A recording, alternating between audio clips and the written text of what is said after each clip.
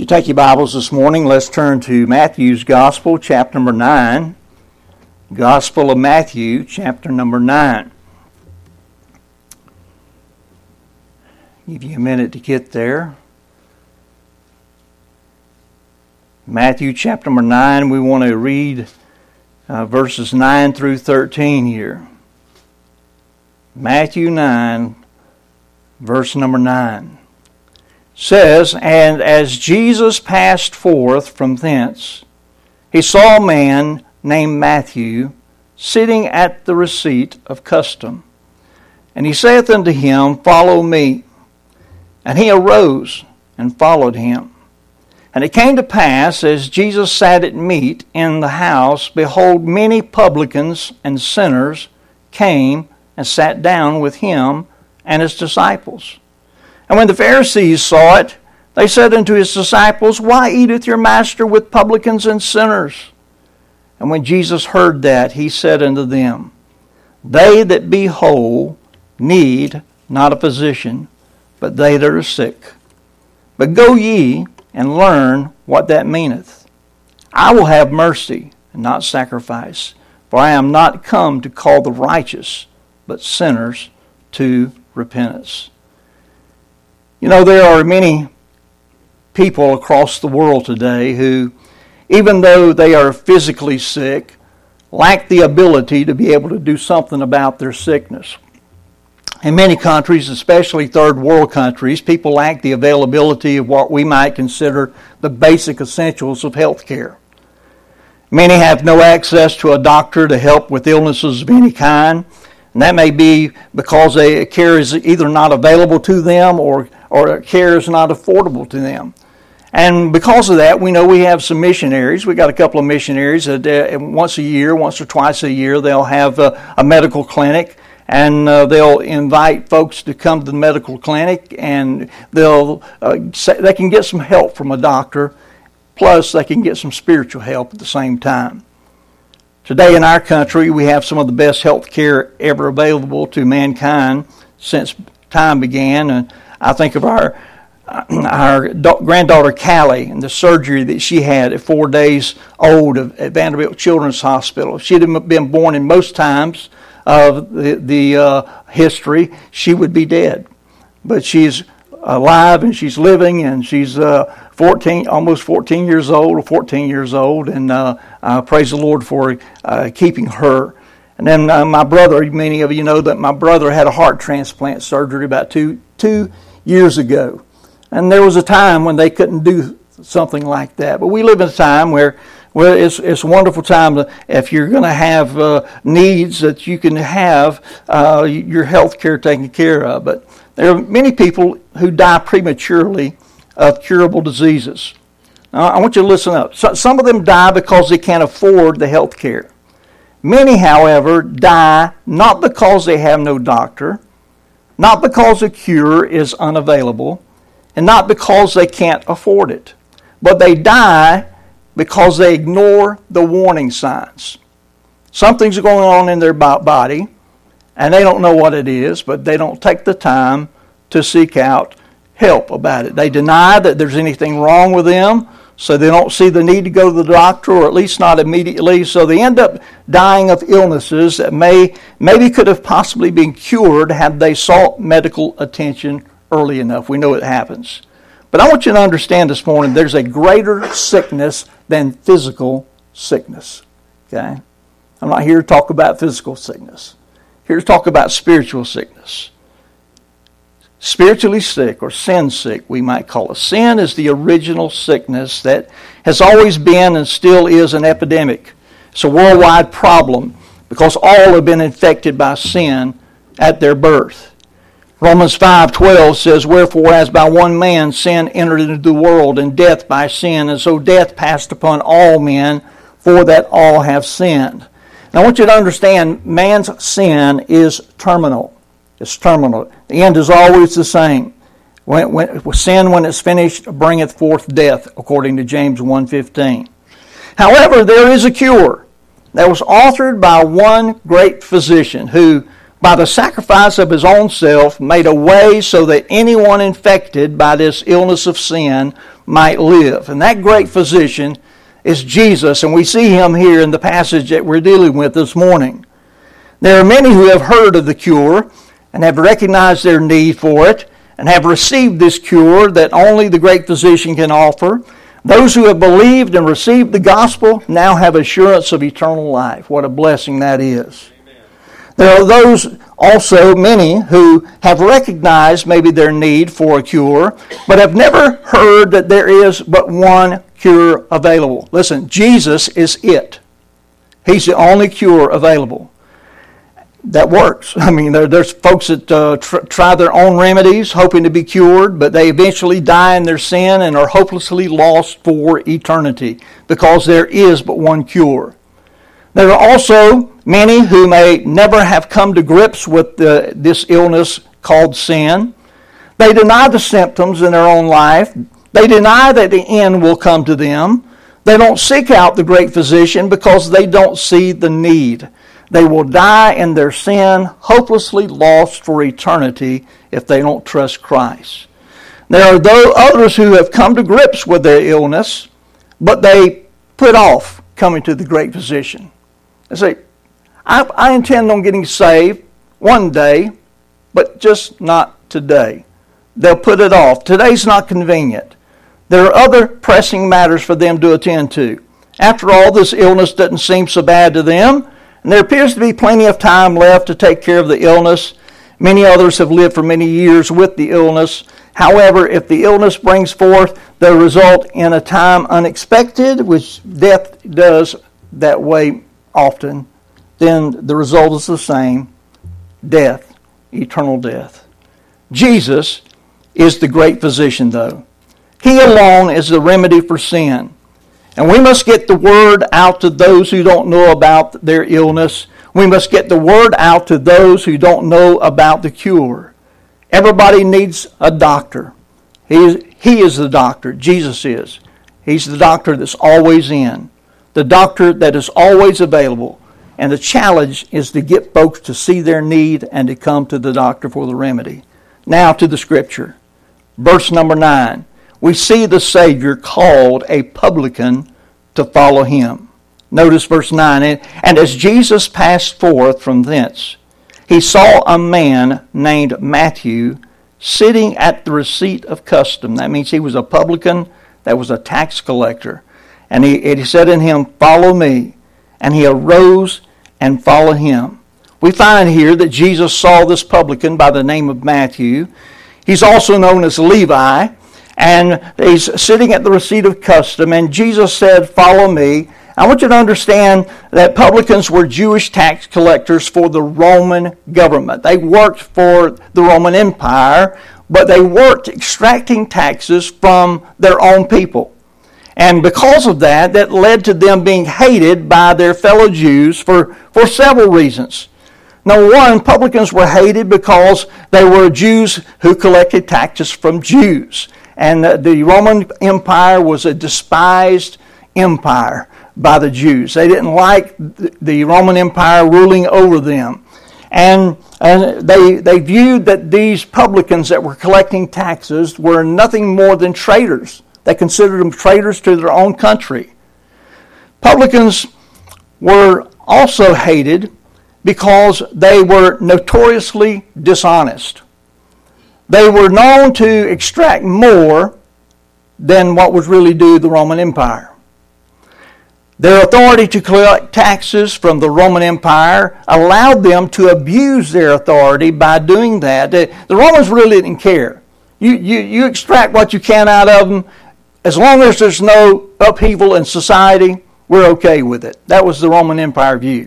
And so the publicans would take it to the very edge and get what they could get out of folks, and so they were dishonest. A lot of times extracting more than they should. In fact, in Luke 3 and verse 12 and 13, Jesus was talking to some publicans who came by to him. It says, Then came also publicans to be baptized, and said unto him, Master, what shall we do? And he said unto them, Exact no more than that which is appointed you. He said, you need to turn from what you were doing and collecting more than you should, and you need to turn back to being honest. Later, when the publican Zacchaeus, remember the little short guy that climbed up the sycamore tree? He was a publican too. And when he got saved, the scripture records that he was so changed by Christ that he was moved to restore fourfold what he had taken by false means. Now, Jesus didn't tell him he had to do that, but in his own heart, he knew it was the right thing to do. So publicans were hated because they were considered traitors to their own people, and really they were considered apostates to the faith. I mean, if you didn't follow God's law, and they were not following God's law, they were covetous. They stole. I mean, it was that's what they were doing. Both Mark and Luke refer to Matthew as Levi, his other name, Levi, which leads us to believe that Levi was a name that was given to him by his parents, connecting him with the tribe of Levi, which was the priestly tribe that was set aside for sanctuary service. It kind of makes you think, a lot of times we name our kids something that we hope that for some things in their life. And I think probably they had some aspirations of Levi or Matthew for his life, but Levi had degraded his holy name by choosing the hated profession of being a publican. Now, there can be little doubt that Levi or Matthew was a great disappointment to his family. And when he became a publican, I just imagine that his mom and dad had disowned him, because that was the thing that they would normally do. That's because publicans were so hated that they were classified, listen to this, they were classified as sinners. Now, when the Jews use that term, they used it to refer to people who were living in open sin. Just right there in your face, you could see it. They said those are sinners. Included the harlots, included the heathen. They were all despised by the Jews, and they were especially despised by the Pharisees, the religious Jews. But even Matthew, being considered a low-life sinner by society that he lived in, Jesus called Matthew to follow him. Think about that. Jesus saw him, and Jesus called him. We see the Savior called a publican to follow him. Second thing we see in the latter part of the verse, there, the very last phrase, it says there, and he arose and followed him. So we see that Matthew responded to Jesus' call by actually following him. And understand there's a good chance that Matthew had already heard a lot of things about Jesus. After all, Jesus was already causing quite a stir, even though this was very early on in his ministry. And after Jesus was baptized by John the Baptist, the scripture says that he was tempted 40 days of Satan in the wilderness. And then the first thing he does, he goes back to his hometown and goes to the synagogue there. And Jesus, it says in Luke 4:14, Jesus returned in power of the Spirit into Galilee, and there went out fame of him throughout all the region round about. So fame was getting out. Word was getting out about Jesus. Jesus was becoming known for his teaching in the synagogues, and really even for getting thrown out of his hometown synagogue. I mean, when he went there, he read a passage of Scripture. He said, this is being fulfilled right now in front of you. He was talking about himself. And he spake some things there that they got mad at him about. And they threw him out. In fact, they would have thrown him off the hill, but he was able to pass through the crowd of them. And by the way, in a sense, there are folks who are still not receiving the things that God says very well in our day and time too. I mean, you try to share the Word of God, don't want to hear that. I don't want to listen to that. Jesus, though, went from Nazareth to synagogue in Capernaum, and he taught there. And Luke 4:32 says, and they were astonished at his doctrine, for his word was with power. Why? because he was the living Word. The written Word comes from the living Word, and he was the living Word speaking the Word of God. And then when Jesus was there at the synagogue in Capernaum, Jesus commanded an unclean spirit to come out of a man that was there in the same synagogue. Luke 4, verse 36 and 37 says, "And they were all amazed and spake among themselves, saying, What a word is this? For with authority and power he commandeth the unclean spirits, and they come out. And the fame of him went out into every place of the country round about." So you see, word's getting out even more. The more Jesus ministers, the more that he does, the more word is getting out. Luke 4, verse 40 and 41 records Jesus healing all kinds of sick people and casting devils out of a lot of them. And you think any of them had anything to say about Jesus whenever they went back to their houses? I believe that they were talking about what Jesus was doing. Luke 5, verse 12 through 14 records that Jesus healed a man who was full of leprosy. Think about that. Leprosy was seen as an incurable disease that if you got cured, God was the one that cured you.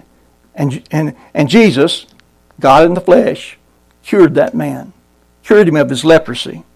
And Luke 5, verse 15 says, "So much the more there went out fame abroad of him, and great multitudes came together to hear and to be healed by him of their infirmities." So listen, word was getting out about Jesus and what he was doing, and that he was believed by some to be the promised Messiah of the Old Testament. There was prophecies, plenty of prophecies saying the Messiah, how you could recognize the Messiah. And they got excited when Jesus arrived on the scene. That, is this the Messiah? And a lot of them believed that he was the Messiah because he is the Messiah. Listen, you know what else? I think Matthew knew of Jesus because Jesus didn't say anything else to him.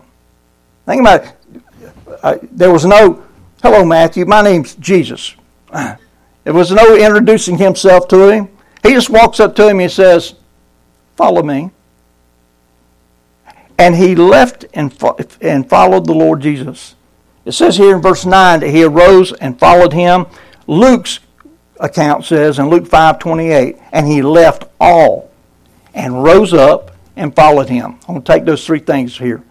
We see Jesus change Matthew's life that day. When you start following Jesus, your life changes. 2 Corinthians 5:17 says, "If any man be in Christ, he's a new creature." And that was true for Matthew. He left all.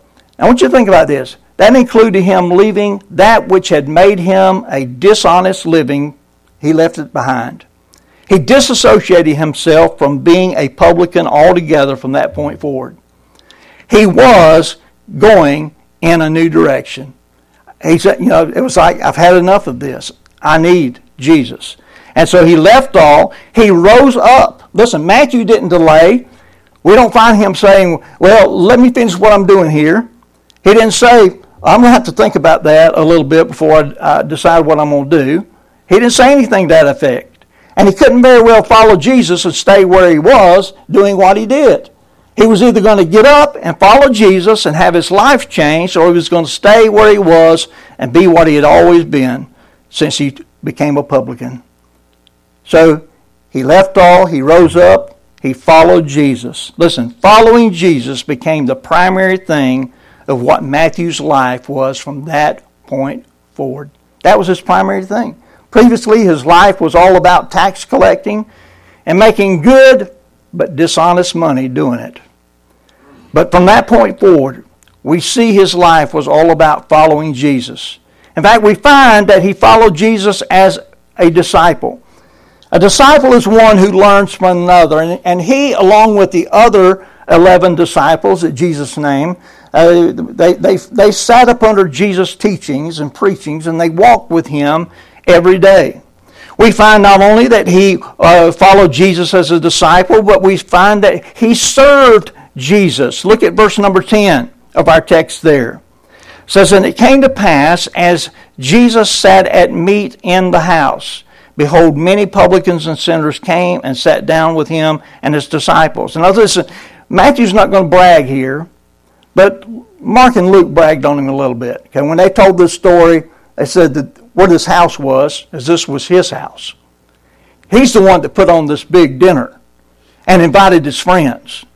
He was serving Jesus. Luke 5:29 says that he made a great feast in his own house for Jesus. But we don't see him bragging about that in this book that he penned. Yeah, Matthew, the one we're talking about, penned one of the Gospels.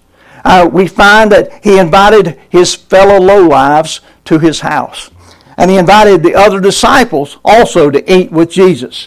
Not only did Matthew begin to serve Jesus, but he invited others who were publicans and sinners to come and eat with Jesus.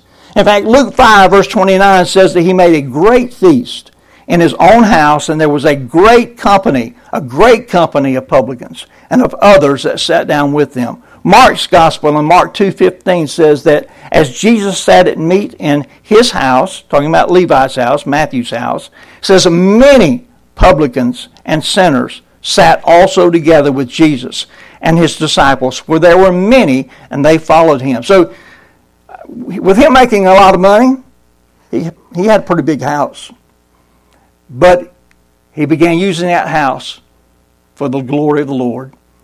He put on this dinner. The first thing he did, he invited others that had been just like himself. Matthew knew that there were many people like himself who needed Jesus. Jesus looked beyond who and what Matthew was and called him to himself. Matthew afforded his associates and his fellow ne'er-do-wells, if that's what you want to call them, the same opportunity to hear Jesus and be invited by him as well. We who have come to Jesus must see that there are many people just like us who need Jesus. In fact, listen, everybody needs Jesus. Everybody needs Jesus in their life. Then we see in verse 11, notice verse 11, we see the problem that the Pharisees had with Jesus. It says in verse 11, and when the Pharisees saw it, in other words, they saw this big party that Matthew was putting on and all these publicans and sinners going in there, and Jesus and his disciples going in there, that's this is what they're commenting on. When the Pharisees saw it, they said unto his disciples, why eateth your master with publicans and sinners? They were appalled that Jesus would even consider such behavior as he was displaying here. You know what Jesus was displaying? He was displaying love. That's what he was displaying here. But that was not how the Pharisees saw it. Entering the house of a publican? How outrageous. That was bad enough. Sitting down to eat with publicans and other known sinners? What audacity. The same thing happens sometimes today when we try to reach out to those who need Jesus, sinners that are in need of a Savior, because there are still some who are cut out of the same mold as the Pharisees, who see things their own way rather than God's way. Who did Jesus say that he came to seek and to save? Those who look like we do? No. Those who live like we do? No. Those who dress a certain way? No. Those who go to all the right places? No. Jesus came to seek and to save that which was lost. Matthew, in following Jesus, was seeking for Jesus to save his former associates and others who were sinners because they all needed Jesus. Now, the last thing I want you to see is found in verse number 12 and 13 here. We see the Savior's response to the Pharisees. We see, first of all, in verse 12, Jesus spoke a comparison. Look at verse 12. But when Jesus heard that, they were talking to Jesus' disciples, but Jesus heard. When Jesus heard that, he said unto them, they that be whole need not a physician, but they that are sick. Now, think about this comparison here, the picture given. Who needs a doctor? Sick people, right? A person that's sick. Who sees a doctor? A person that sees his need. A person that knows he's sick and seeks out a doctor. Amen? Well, how's the picture applied? Well, who needs Jesus? Those that are sinners. They're spiritually sick. Who comes to Jesus? Well, a sinner that sees his need, a person that knows that he's a lost sinner. Only those come to Jesus. Now listen, by and large, most of the Pharisees did not think that they were sinners. They needed Jesus as well. They might have been religious, but they were just religious sinners. They didn't think that they were sinners and never sought out the Savior for the right reason. They would not come to Jesus and recognize Him as the promised Messiah. And those who didn't, there were a couple. Nicodemus, we know Nicodemus came to Jesus by night. He was a Pharisee. I believe Nicodemus got saved. And I believe Joseph of Arimathea, the one who Jesus was buried in his tomb, those two assisted in Jesus' burial. I believe those two became believers. But by and large, most of the Pharisees didn't want anything to do with Jesus. In fact, they were the reason why Jesus was crucified. They were the ones that had Him brought to trial, and they called for His crucifixion. Jesus, though, gave an explanation. Look at verse 13, and we're done here. Verse 13, but go ye, Jesus says, go ye, telling the Pharisees, go ye and learn what that meaneth. Go learn what it means, that they that be whole need not a physician, but they that are sick. You guys need to think about what I just said, is what He's telling them. Go ye and learn what that meaneth. I will have mercy and not sacrifice. For I am not come to call the righteous, but sinners to repentance. Now see, the thing is there were none righteous. No, not one. Jesus gave the explanation. The Lord is looking for more than religious sacrifice. The Lord came not to call those who were righteous in their own eyes, but rather He came to call sinners to repentance. Listen, if you have never called on the Lord Jesus Christ for your salvation, you are in desperate need of the great physician today. It matters not where you are on the sinner scale, whether you're a religious sinner like the Pharisees or a low-life scum of a sinner like Matthew. He was looked at as being a low-life scum is what he was looked at. Or if you're somewhere in between those two extremes. Romans 3 verse 10 says, there is none righteous, no, not one. Romans 3:23, for all have sinned and come short of the glory of God. Romans 6:23 says, for the wages of sin is death, but the gift of God is eternal life through Jesus Christ our Lord. Listen, if you don't know Jesus, come to know Him today. If you've already come to know the great physician, praise God, you're saved. But what are you doing for those who are in the same condition you were in? Are you seeing anybody else come to know the Lord? Every person comes into this world in need of spiritual healing. Ephesians 2 verse 2 tells us we were born dead in our trespasses and sins. Dr. Jesus is the only one who can resurrect men from that spiritual death. That's what He does. He resurrects us by giving us spiritual life. We were spiritually dead in our trespasses and sins, and He injected His spiritual life in us. He laid His own life down to pay the wages of our sin.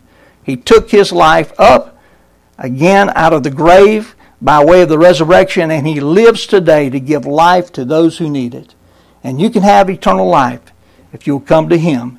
If you need Him, please come today. If you know Him, serve Him. Amen. Let's bow in prayer. Father, we thank You today